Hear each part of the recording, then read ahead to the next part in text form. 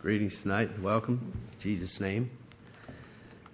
And I'm not sure why tonight, but I feel a bit scared.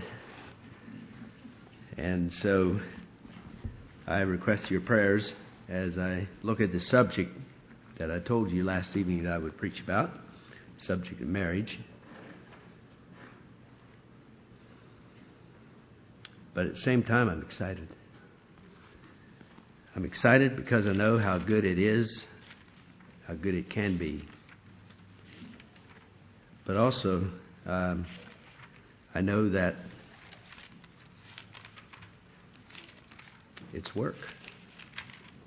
It's hard work. I'd like for the beginning of this service, or this message here, to turn to 1 Corinthians chapter 7.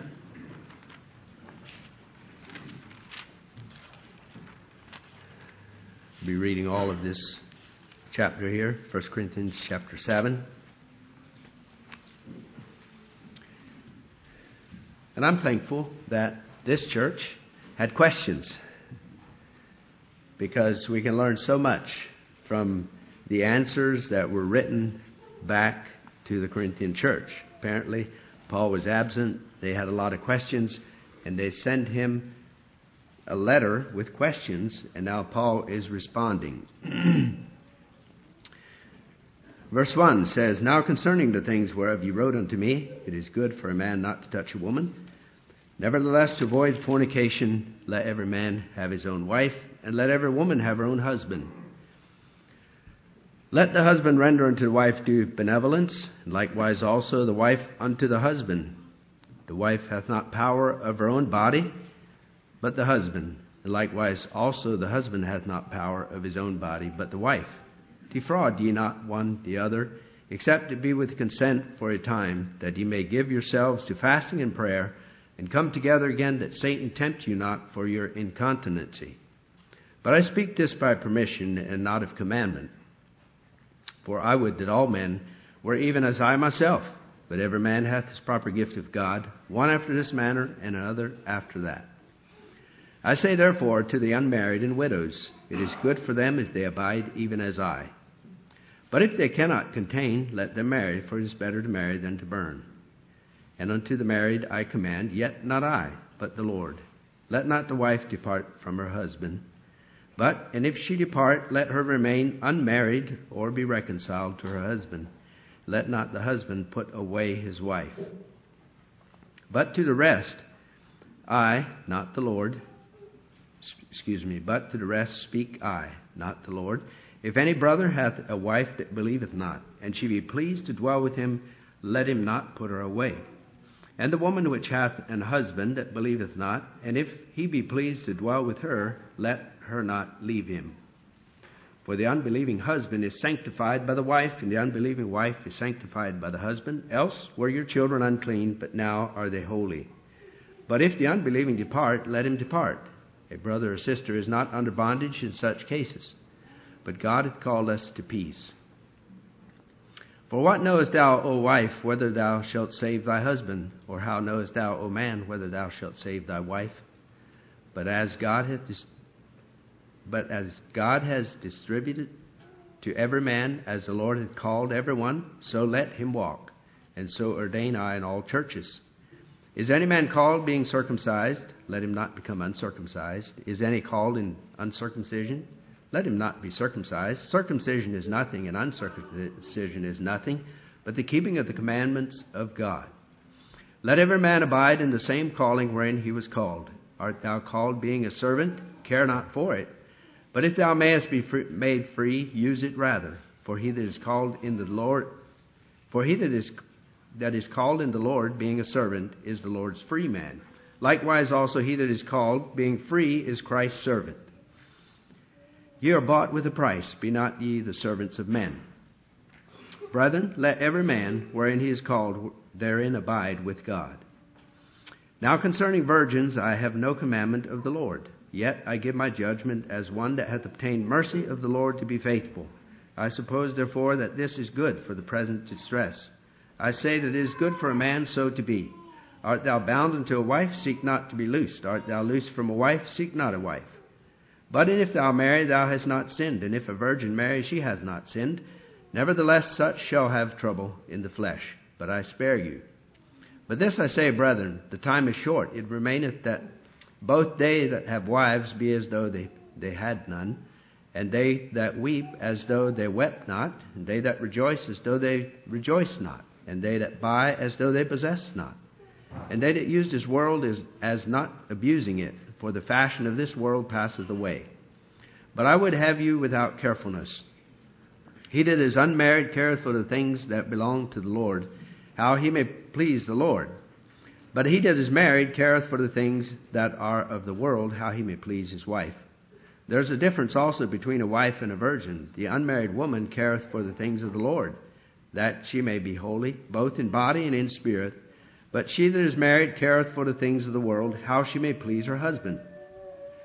And this I speak for your own profit, not that I may cast a snare upon you, but for that which is commonly, and that ye may attend upon the Lord without distraction. But if any man think that he behave himself uncommonly toward his virgin, if she pass the flower of her age, and need so require, let him do what he will, he sinneth not, let them marry. Nevertheless, he that standeth steadfast in his heart, having no necessity, but hath power over his own will, and hath so decreed in his heart that he will keep his virgin, doeth well. So then he that giveth her in marriage doeth well, but he that giveth her not in marriage doeth better. The wife is bound by the law as long as her husband liveth. But if her husband be dead, she is at liberty to marry to whom she will, only in the Lord. But she is happier if she so abide after my judgment. And I think also that I have the Spirit of God. Thank you for listening to that scripture reading here tonight.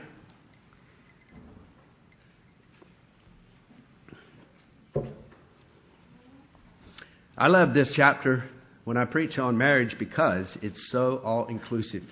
Did you notice that? As we read down through here, there's probably not one of us in here that's totally excluded. We're in one category or the other. And first of all, I'd probably like to speak to the title of my message here tonight is Rejoice with the Wife of Thy Youth. Rejoice with the wife of thy youth. And I know that we have to be careful what we say sometimes. Because here recently, last summer, I performed the marriage at home. And before I did, I just made a few comments there. And I said on the way to the wedding that morning, we were driving down the road and I was looking over at my wife. And I thought, wow, I've got a beautiful wife. Got a beautiful wife. And I said something to her. I said, you look better, or you look as good or better than the day we married.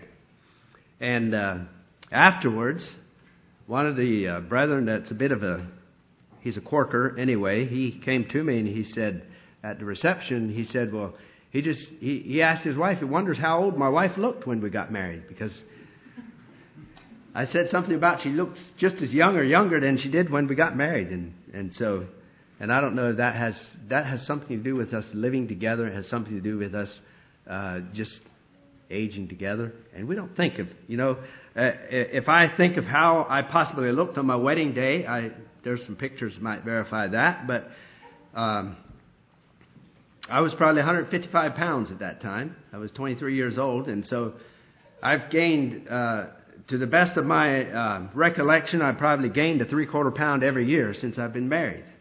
I'm trying to keep it there, but I tell you what, it's pretty hard to.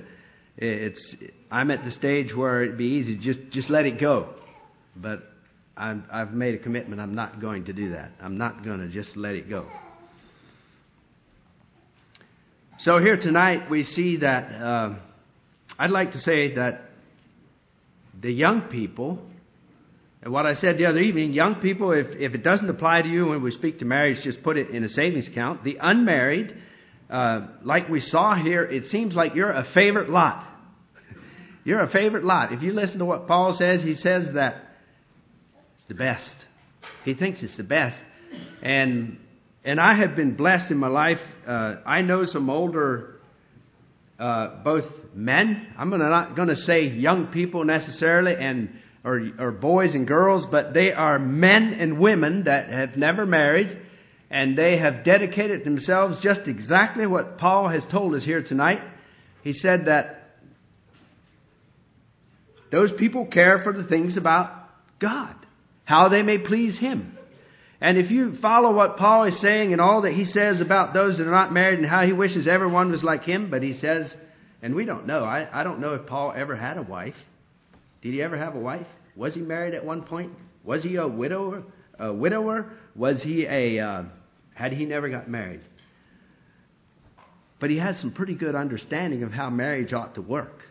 If he never experienced it, he sure had some understanding of how marriage ought to work. And where he got all of that, maybe it's just a wisdom that was given him by God. We know that we use Paul's formula in our communion, in serving of communion. And Paul says he didn't receive that from anyone else. He didn't go up there to Jerusalem and learn how to give communion or meet the apostles and figure out how to do this. But this is what I have received of the Lord. And I like Paul in his writings here to the Corinthians. He's pretty free in sharing his personal opinion, but I like that he lets us know when that's what it is. He lets us know when it's his personal opinion, and he also lets us know when this is a whole lot more than just my personal opinion. This is something I have straight from the Lord. He says, and that's what he says, I speak it. Not I, but the Lord. Thus saith the Lord. So for you that are not married, you know, it includes the single. It includes the single people. They're dedicated to God and they're dedicated in His service. They are a blessing. I've seen young men and I've seen young women that have done that very thing. Their life has been as fulfilling as any one of us. Any one of us. I don't know that we can say that there was any difference in the fulfillment and the joy and the blessing on their life. There just wasn't. And now, I also want to say that for certain, God never intended that to be for everyone. He never intended that to be for everyone, because God said in the garden, He said that when He created man there and He put them in the garden, He said, multiply and fill the earth. So it's not God's plan that everyone is single. In fact, if I'm not mistaken, there was a group at one time that maybe they were all single. But you know how long that would last? If you had a church that was only made up of single people, you'd have a church that lasts one generation. One generation. And that certainly is not the plan of God, that would happen. So we have some admonition here for the singles. The unmarried. I'm just going to say the unmarried. And I like that almost better than just single you out and say the singles. It's the unmarried, those that are not married. And then we have admonition for those that maybe those that want to be married. And I think even included, and then we have admonition in this chapter. We have admonitions for those that are unequally married. What might that mean to you? Unequally married. It's when one partner is a Christian and the other one is a believer and one is not a believer. And I don't know if you have any people in your families that way or not. You know, we have a goodly heritage. We've been taught for generations. And I tried to look up what is the divorce rate in this country. And I think this country rate's about the 4th in the world. If you start at the top, you go down, I'm pretty sure it's either the 3rd or the 4th.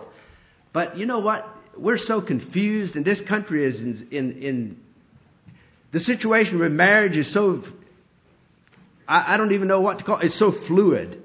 They can't even really get a right.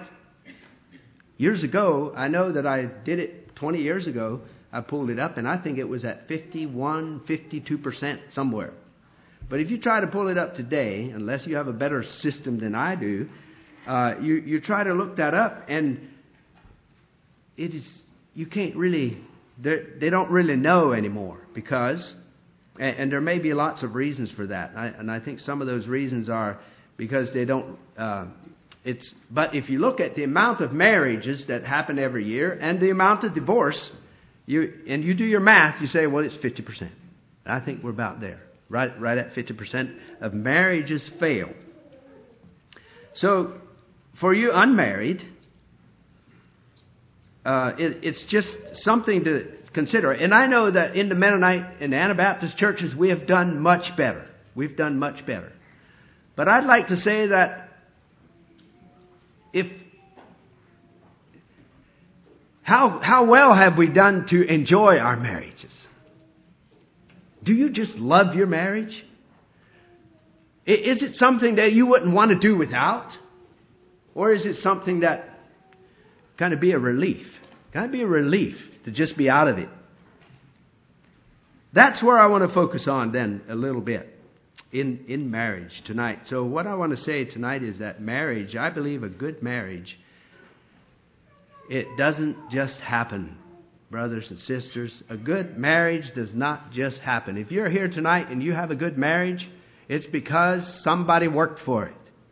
Somebody worked for it. If you're here tonight and your marriage is mediocre, or your marriage is just about on the rocks, or your marriage is, you just wish you could get out of it, that happens.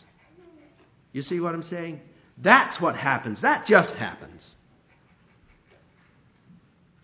But to the unmarried, to those that are looking on, the unmarried that are at home and they're watching their parents, and maybe they don't understand everything about their parents, and maybe they think their parents don't get along the way they should, or maybe they think they get along the way they should. And I hope you have a lot of good examples in your homes that where parents love each other and where the relationship is good,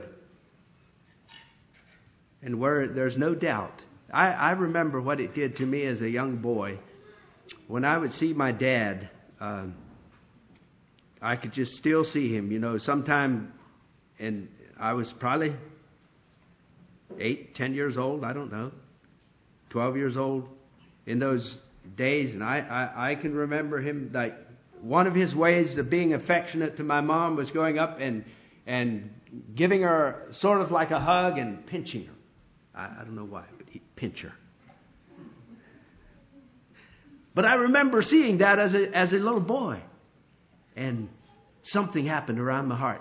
It's like, little warm circles go around your heart when you see something like that. It does something. It does something. Then I know in some time, and I think it had to do with the age of the family, the children growing up and more teenagers in the house, there was more tension. And it seemed that it wasn't as good. But you know what? My dad and mom are still living. Both are still living, and they're still living alone, taking care of themselves. My dad is 86, my mom is 82. And I don't question that they love each other. I know they do. I know they love each other. They need each other. They look out for each other. And it's wonderful. It's a blessing to see that. It's a blessing to see that. But I don't want to overlook these men and women in service in the kingdom of God who have made it their goal to just follow Christ and just walk with Him. And you know what? Sometimes even in their 50s and 60s, all of a sudden they get married. 40s. So we never know. We never know what God has around the next turn. But I would say that if we're satisfied, and if we're being satisfied with where we are, then we're ready for marriage. Years ago, I counseled a young man, or I asked a young man in our church. He was getting older, and he wasn't. I knew he had asked maybe a time or two, but he was not pursuing relationships with ladies. In fact, I think he was about 35 years old. And I said to him, I said, how do you feel about your life? What are you doing with your life? How do you feel about your life? He was still living at home, and he was running a farm, and, he just seemed like he didn't have a care to worry about. He said, I'm so content with my lot in life. At this time, he said, thinking about, and I asked him something about a wife, and he said, in thinking about a wife, he said, I'm not sure what I'd do with her. It'd sort of be a nuisance. I came home and I told my wife, he's just about ready to start dating. And sure enough, 6 months later, he starts dating. He met someone, he starts dating. All of a sudden he wasn't satisfied anymore. But that's the work of God. At that point, he was totally satisfied. And I think that God wants people there. He wants people there, and once He has them there, He can do wonderful things. I'm not guaranteeing that He's going to get you married just because you're satisfied being single. But He can do wonderful things if you're just pliable in His hands. Now we have the address to those that are unequally married. And the advice that Paul gives is don't separate. And what I want to say is, in your family, I don't know how far back in your family you would have to go till you say that, yes, I know a case like that. Well, I think less than 2 years ago, we buried an uncle of mine that it was this way. It was this way. His wife was a faithful Christian, and he was not. He was not. I don't know that he was adulterous at any time. We don't know. We don't know what went on in Uncle Joe's life. He was a private man. And like I shared with my grandpa, I think he was a lot like Grandpa, maybe. But something had happened in church that turned him bitter. And he was one of those men that was one day he was sitting with a row of other men drawing the books there. And after that, it seemed like he made the remark that I'm going to make sure that never happens again. And it seemed like his heart turned away from the church, away from God. And finally the day came, and I know that I don't know what all that Aunt Matilda went through. Nobody really knows, and she will not tell people what all she went through. But I know that out of those, I believe there are 7 children, and all 7 of those children are sanctified. They're sanctified. So we see what God did in the work of that family. And I know that one of those, the oldest girl testified at one time that one night she heard her dad beating her mom. And it came to the point where one night that he told her to leave. He told her to leave. And she wasn't going to leave. But she let it slip to the children the next day about something. And she had older teenage children living in the house, even up in the 20s probably, yes, or even older than that. And when the children found out that Mom was supposed to leave, that she was told to leave, they said, "We are taking you and we are leaving." So they all left. So Uncle Joe built himself, he had an old farmhouse. He pushed it down, he built himself a new little house just for himself. Sometime later he disappeared into the state of Virginia. Never left his family know where he went.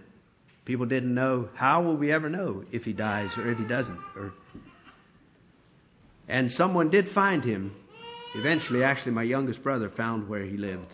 And he found him. He let the family know where he lives. And about 2 winters ago, when there was a big ice storm, some of his children decided they need to go check on their dad. In fact, the one son had made contact one time. His dad let him in the house, kept his back turned toward him, and just kept washing his dishes and wouldn't. And the son left. Finally, the second time when his son came back, after a while, he tells him, just go across the mountain and don't come back. Just don't come back. That's how bitter he was. But in that ice storm, his second oldest son and part of the family found him in the house under blankets, no electricity, and he was almost gone. And he would have died. Within another day, he would have not been there. And at that point, they persuaded him to allow someone to come live with him and help take care of him. He had congestive heart failure. He was very weak. He was 81 years old. But anyway, he didn't survive very much longer. About 2 months later, he died. And we don't know. There are a lot of questions. Will we see Uncle Joe in heaven? Well, his children believe that we will. We don't know. God is the judge. Certainly, if it would have been my life, there are a lot of things I would have wanted to say before I died. And yet, His daughter asked him, minutes before he died, "Daddy, are you ready to go?" He said, "I'm ready." And then she said, "Are you ready to meet Jesus?" And he was already gone. There was no more response.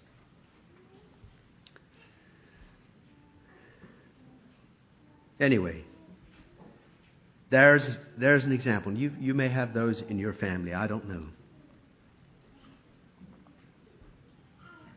Now unto the married. Unto the married.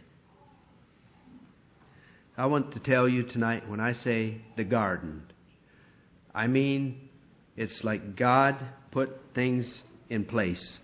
God made a garden. He put man in that garden. So in your mind, I'd just like tonight to draw a picture for you, a mental picture in your mind of a garden, the most beautiful garden that you ever saw. And there is where God put man. And in the garden, when I refer to the garden, I'm going to refer, that's the intimate part. That's the intimacy in marriage, in the garden.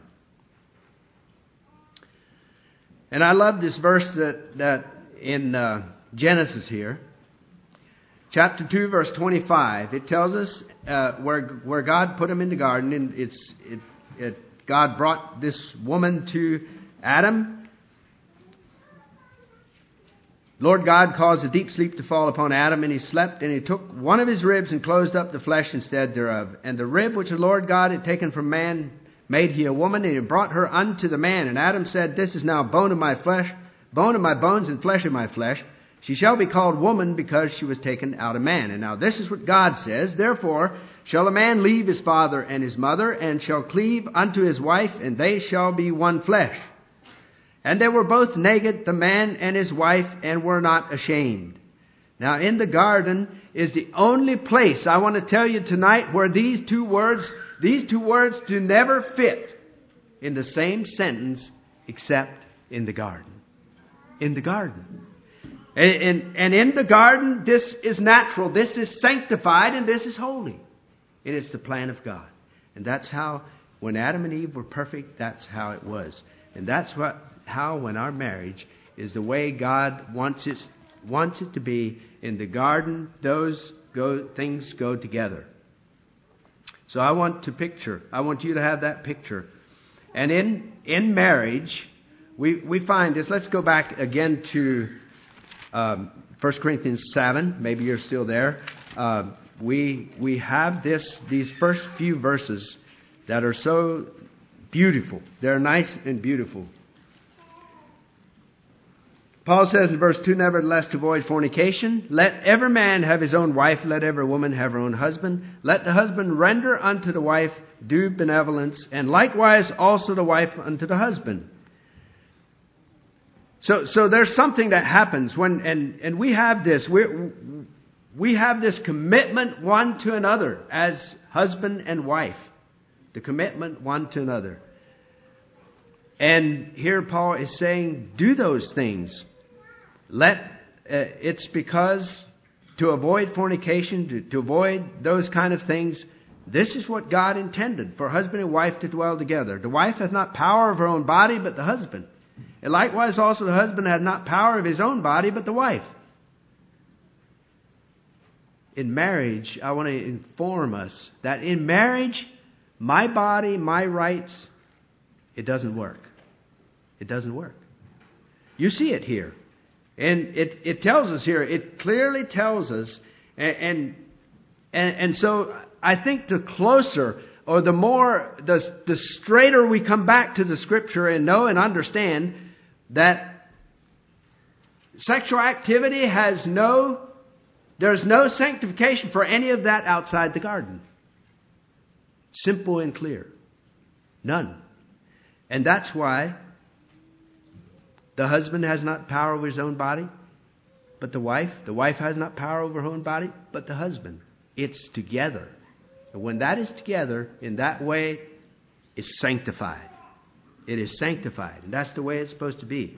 Then he says in verse 5, "Defraud ye not one the other, except it be with consent for a time." And I tell you tonight that we need a cross. We men, we need a cross. And I think you women, you need a cross. It's pretty clear here that,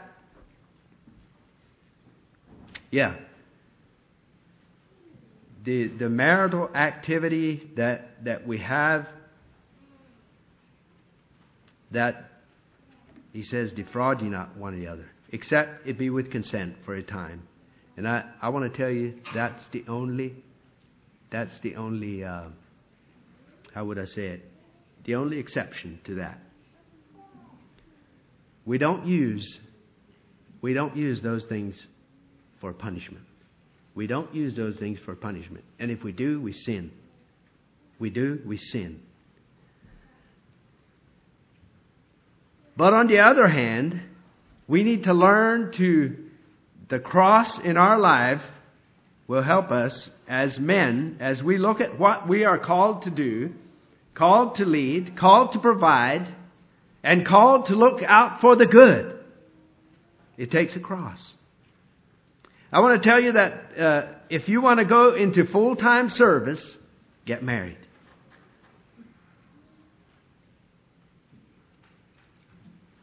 You're in service. Get married. Now, I'm not going to say it's a bad thing. It's a good thing. But I'm going to say that those that don't enjoy it, it's because we don't learn to serve properly with the right attitude. Are we married because of what we can get out of it? Or are we married because of what we can provide? The husband is called to love his wife as Christ loved the church. That's not a selfish kind of love. If you want to get married here tonight just because you feel that I need a wife, just because you feel that you just need that, you just want that, and you believe that would be the answer to all your problems, I'm here to tell you that's not the right motive. But if we can marry, if we can come together in marriage because of what we can put in there, we're going to have a good marriage.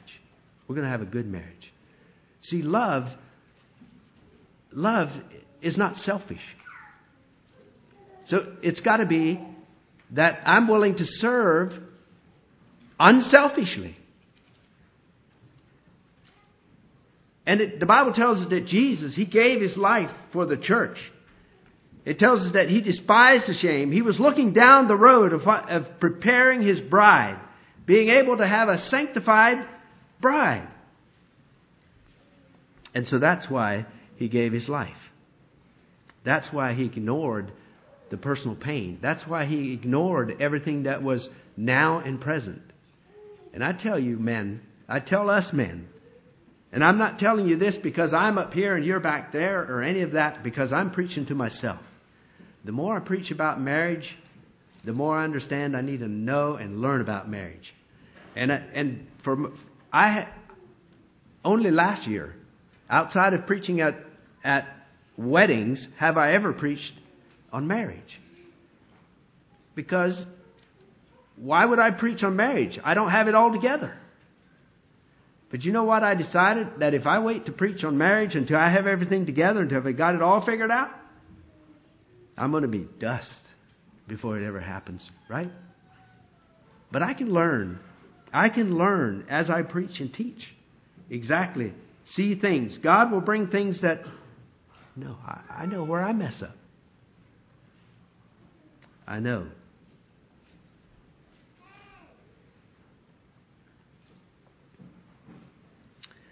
I'd like to read that verse 5, in the Amplified. It says, "Do not refuse and deprive and defraud each other of your due marital rights, except perhaps by mutual consent for a time, so that you may devote yourselves unhindered to prayer. But afterwards resume marital relations, lest Satan tempt you to sin through your lack of restraint of sexual desire." That's in the Amplified. So I hope that's clear and plain to us, that it's a beautiful thing. It's a wonderful thing. It's a oneness that God gave that is necessary in marriage. And also for those that are not married, the unmarried, that are looking on, I would like to say that some of the tests that you should use to figure out, are you ready for marriage? I'd like to ask you, first of all, can you get along with your siblings? Can you get along with your boss? Can you get along with other people? Because marriage is a closeness. Now, you can have a bone to pick with your brother. You can have a bone to pick with your sister. You can have a bone to pick with a lot of people. And it doesn't get as bad and devastating as it does when you share the same room year after year, the same bed, the same. There's no getting away from this. So if you've got a hard time with your family members, your bosses, anybody over you in authority, whatever it may be, work on that first. Work on those things because it'll help you in marriage. There are a lot of little things. There are a lot of little queer things that come up, or funny things that come up in people's relationship in marriage that while they were dating, it was not an issue. It's not an issue. She was perfect.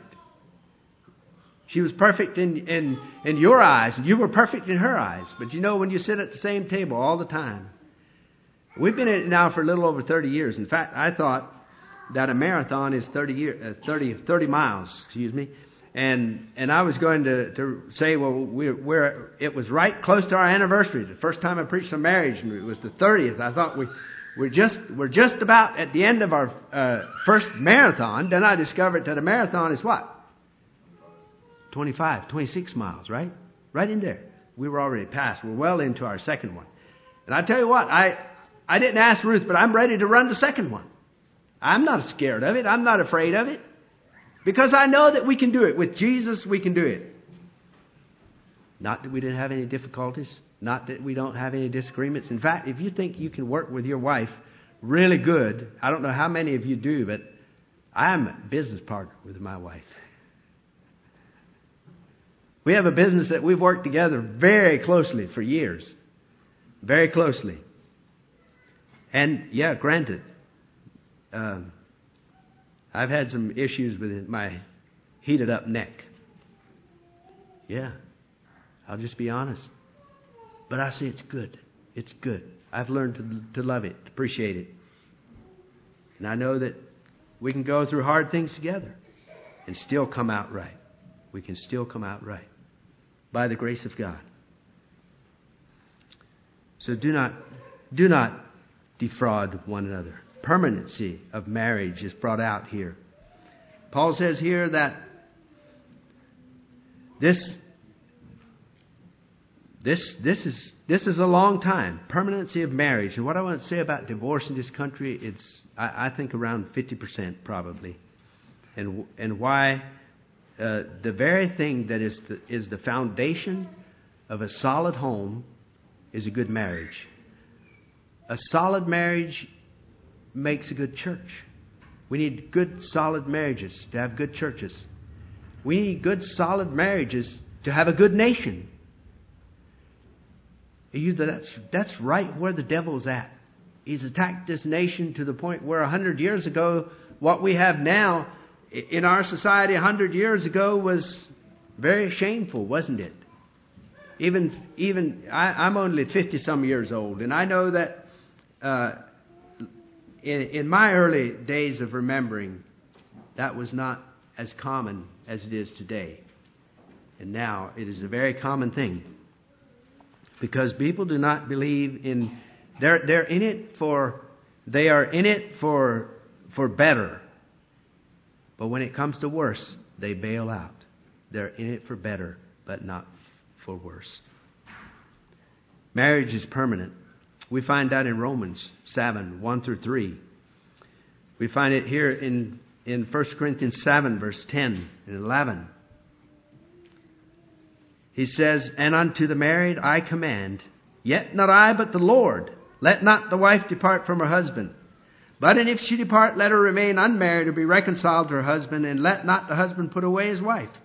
I remember some years ago, we have situations like this in our families. I don't know if you do or not, but I remember a number of years back when all of a sudden one of my sister-in-laws took her family and left. She left. And you know, for days, this is the only verse that I could almost think.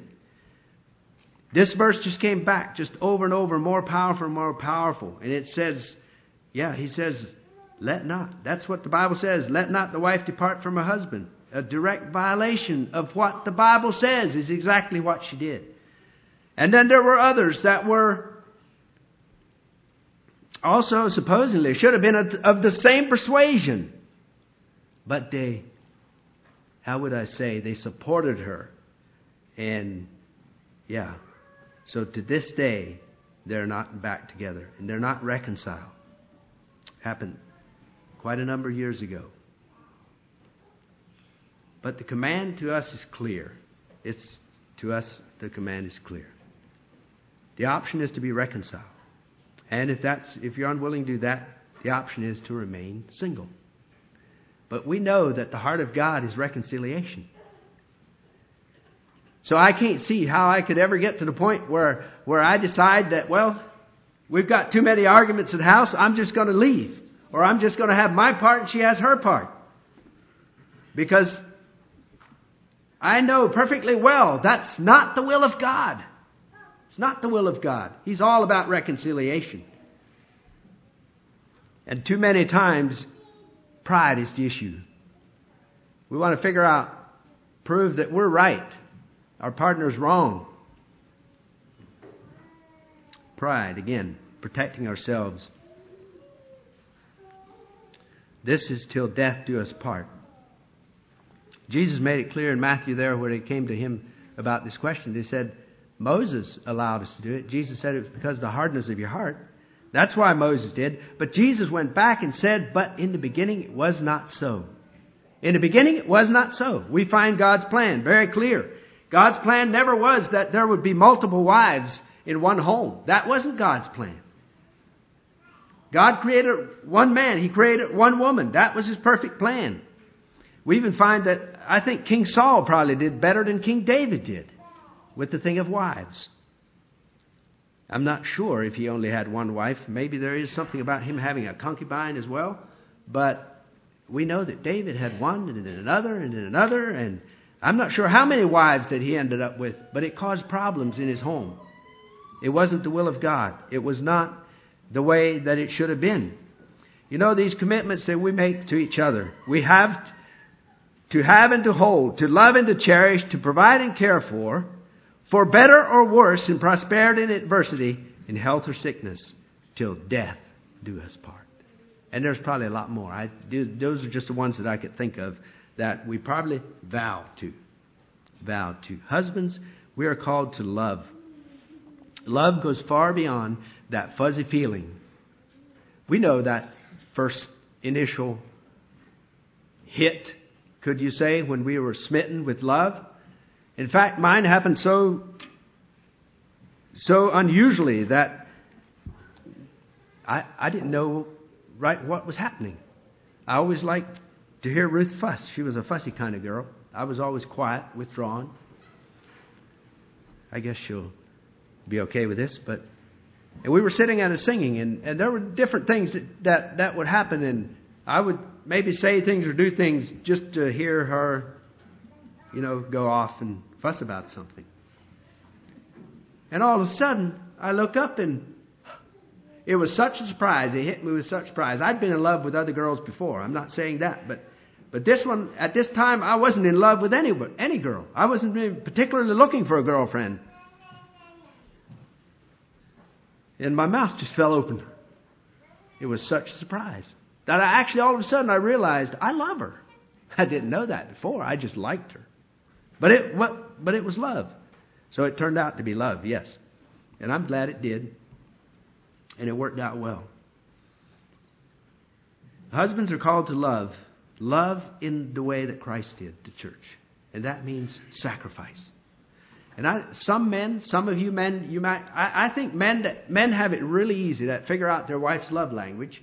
We know what that is like. Okay, so her love language may be acts of kindness, flowers, cards, notes. I don't know. It's a lot of different things. I know I've watched one of my brother-in-laws. he can just buy flowers, and that's all he has to do. He hardly has to do anything else, And that never brought the response out of Ruth that I could see it brought out of his wife. But you know what I figured out? When the children were young and small, the floor needed to be washed up. I'd get a bucket of water and get down there on my hands and knees and wash up that floor. I got a whole lot better response out of that than I did out of a bouquet of flowers. So I figured out, it's not flowers, it's this. And our wives are complicated. I'll just admit that. We're still learning how to love right and how to sacrifice, how to do the things that we ought to do. And it seems like the very thing that we struggle with is the thing that the Bible tells us the most about.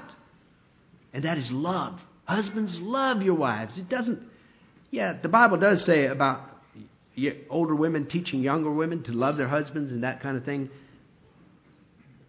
But then on the other hand, now let's go to the wives' side of it. Let's say respect. Respect. Or honor. Is that hard for women to do? It happened in the garden. God said, your desire, because of what you did, Eve, your desire is going to be subject, under your husband. He's going to rule over you. And I'm sorry that God made Adam first and then Eve. I'm not sorry, but I'm just saying God has an order, and in that order, and so the thing that 1 Peter 3, 1 through 7 would talk about, how that the older women, and we have to go on. I have to get finished with this before you all walk out. But the thing of respect, how Sarah honored Abraham, called him Lord. There's a story that I came across, and I'd like to share this. In 2 Samuel 6, we have this story where David went and he wanted to bring the ark back to its proper place in Jerusalem. So he goes and he tries to bring it back. They load it on a cart. They come part ways, and they come to a certain place. We could say there was a washout or something in the road, and the cart swayed, and one of the men reaches over to steady it, and he died. He touched it, and he died. And David was displeased with this. And they put the ark in there at this man's house right next to it. And the blessings just flowed. And after a while, David figures out, you know what? We made a mistake. The ark of God is to be carried on the shoulders of the priest. It's not to be put on a cart and brought here with oxen. So they come back the second time to get it. They come back. They're coming back to Jerusalem.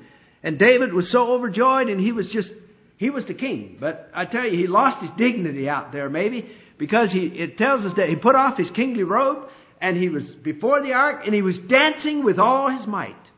There was singing going on. There was dancing going on. David he got pretty charismatic out there. And you know what? He didn't realize that out of his house, his wife looks out the window and she saw him, and it says she despised him in her heart. Something was wrong with that relationship. But let me just go back a little bit further in that relationship. This woman, Michal, Saul's daughter, was David's rightful first wife.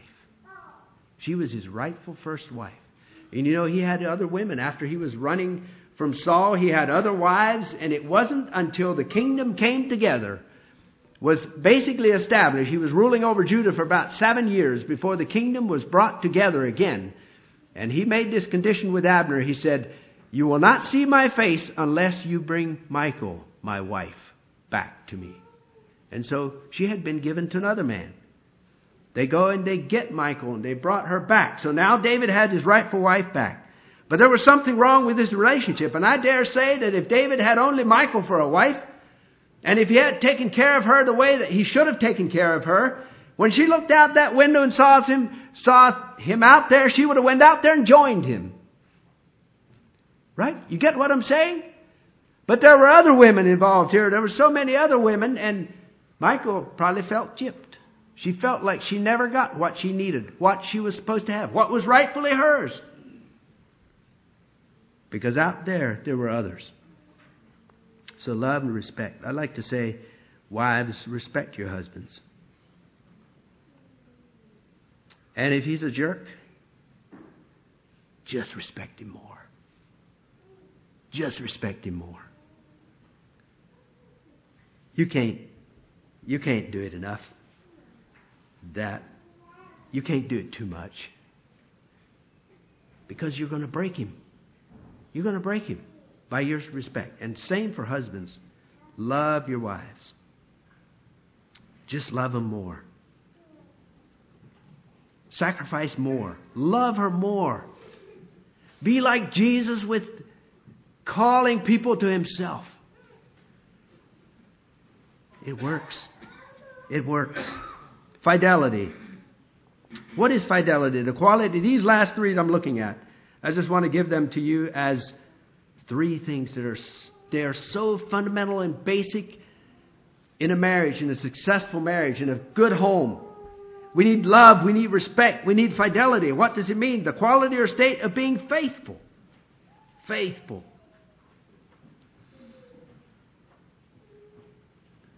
Proverbs has a lot to say about it. We're just going to look at a few verses here tonight. I love what the proverb writer says. And I should apologize for what I said about Solomon last evening. I was corrected by a brother who said, if you read some of those things in a different translation, you wouldn't think so bad about the word chance. So I do appreciate that. And I thank you for that.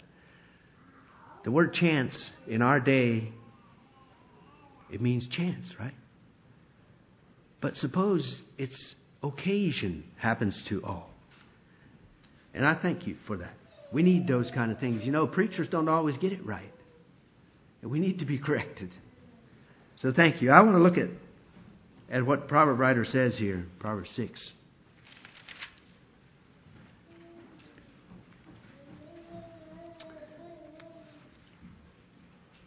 For the commandment is a lamp, and the law is light, and reproofs of instruction are the way of life, to keep thee from the evil woman, from the flattery of the tongue of a strange woman.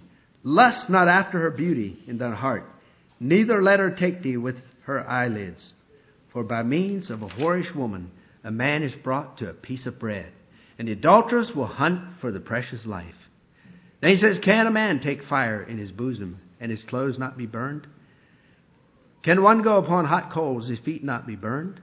So he that goeth in to his neighbour's wife, whosoever toucheth her, shall not be innocent.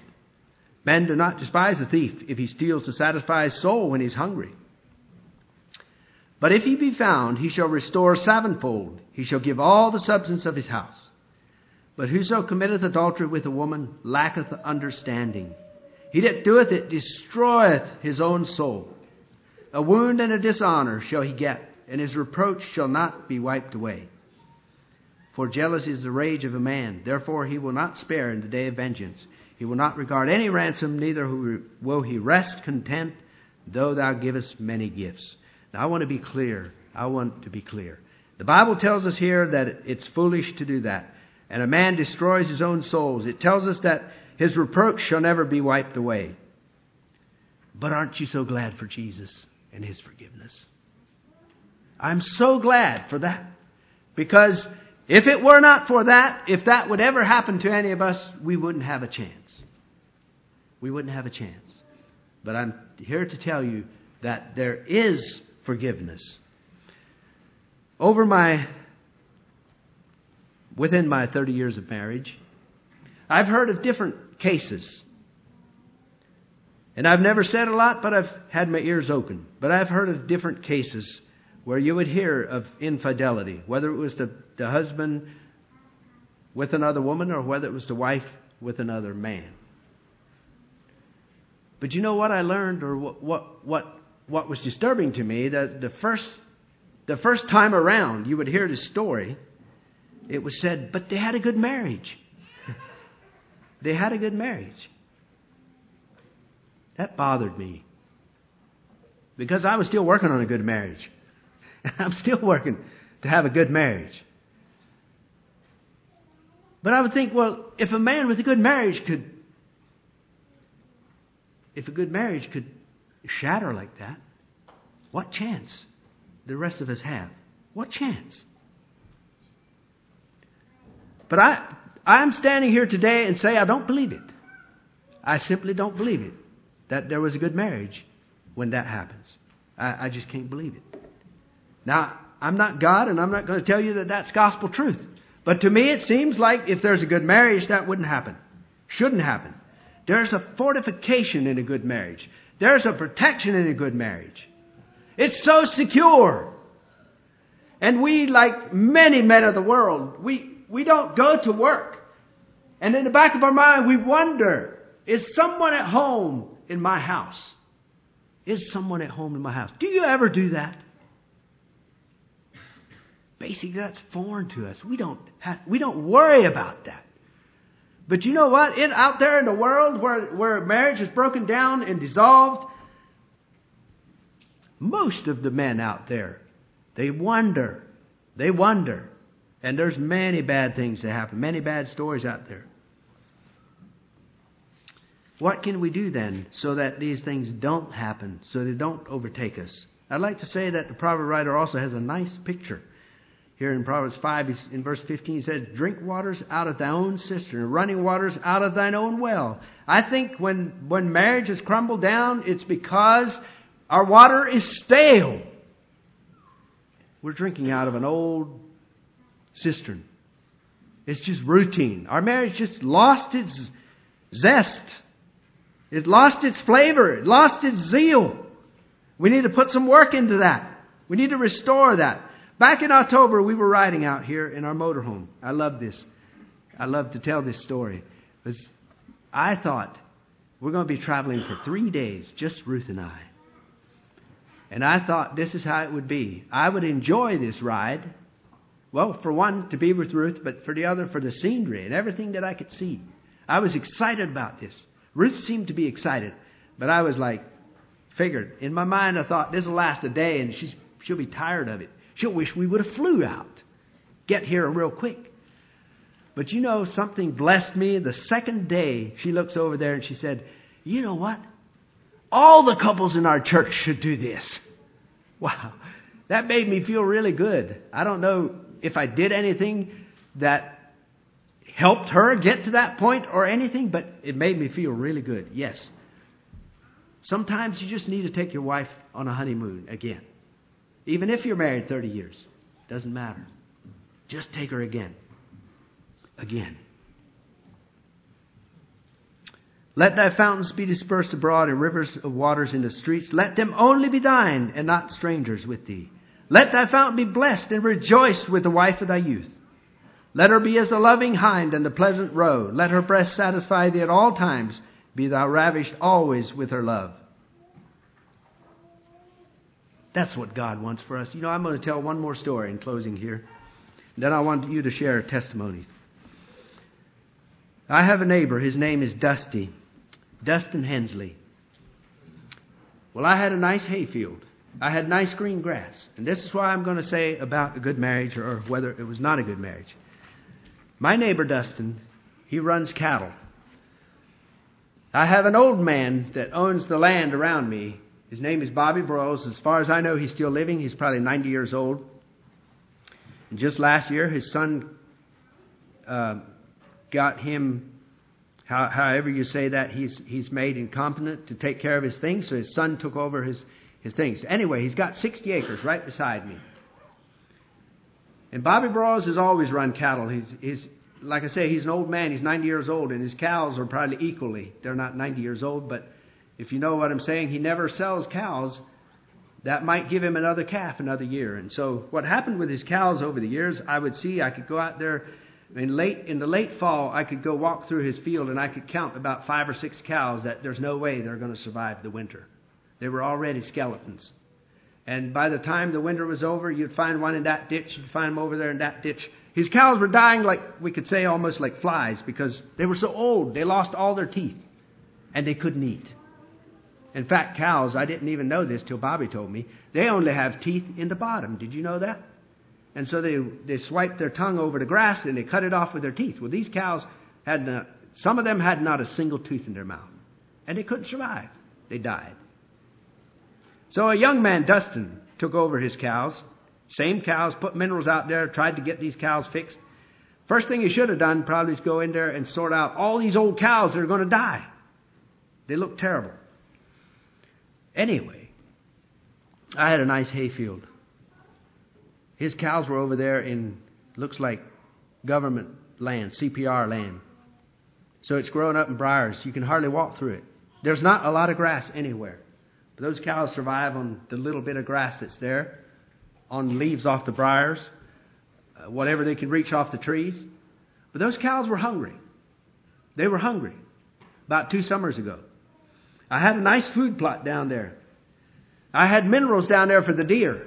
Those cows could smell those minerals. Well, he tried to keep his cows in with one hot wire. It worked as long as the wire was hot. But eventually the cows discovered the wire's not hot.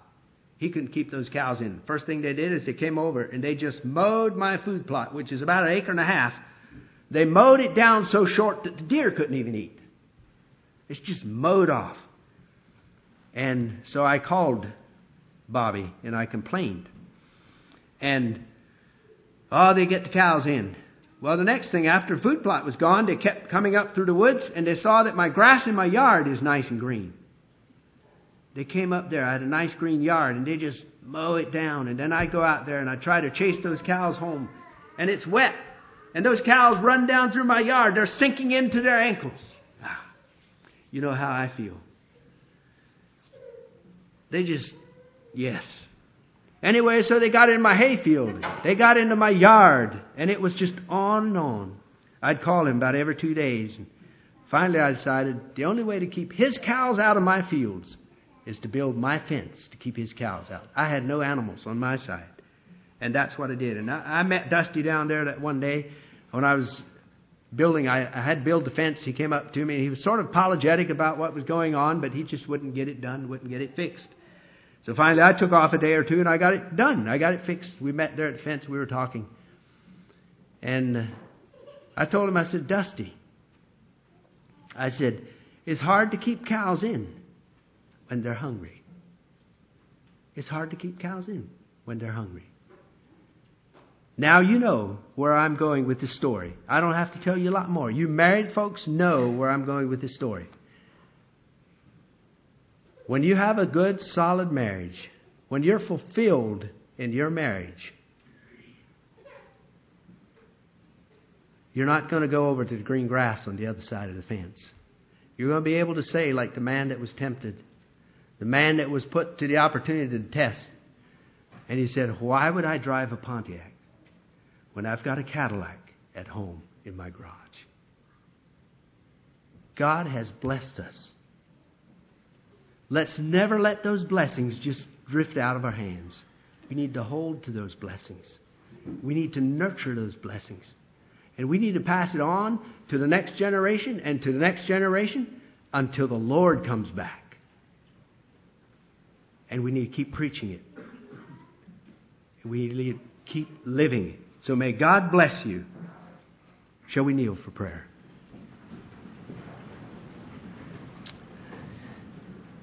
Dear Heavenly Father, we thank you tonight for your goodness.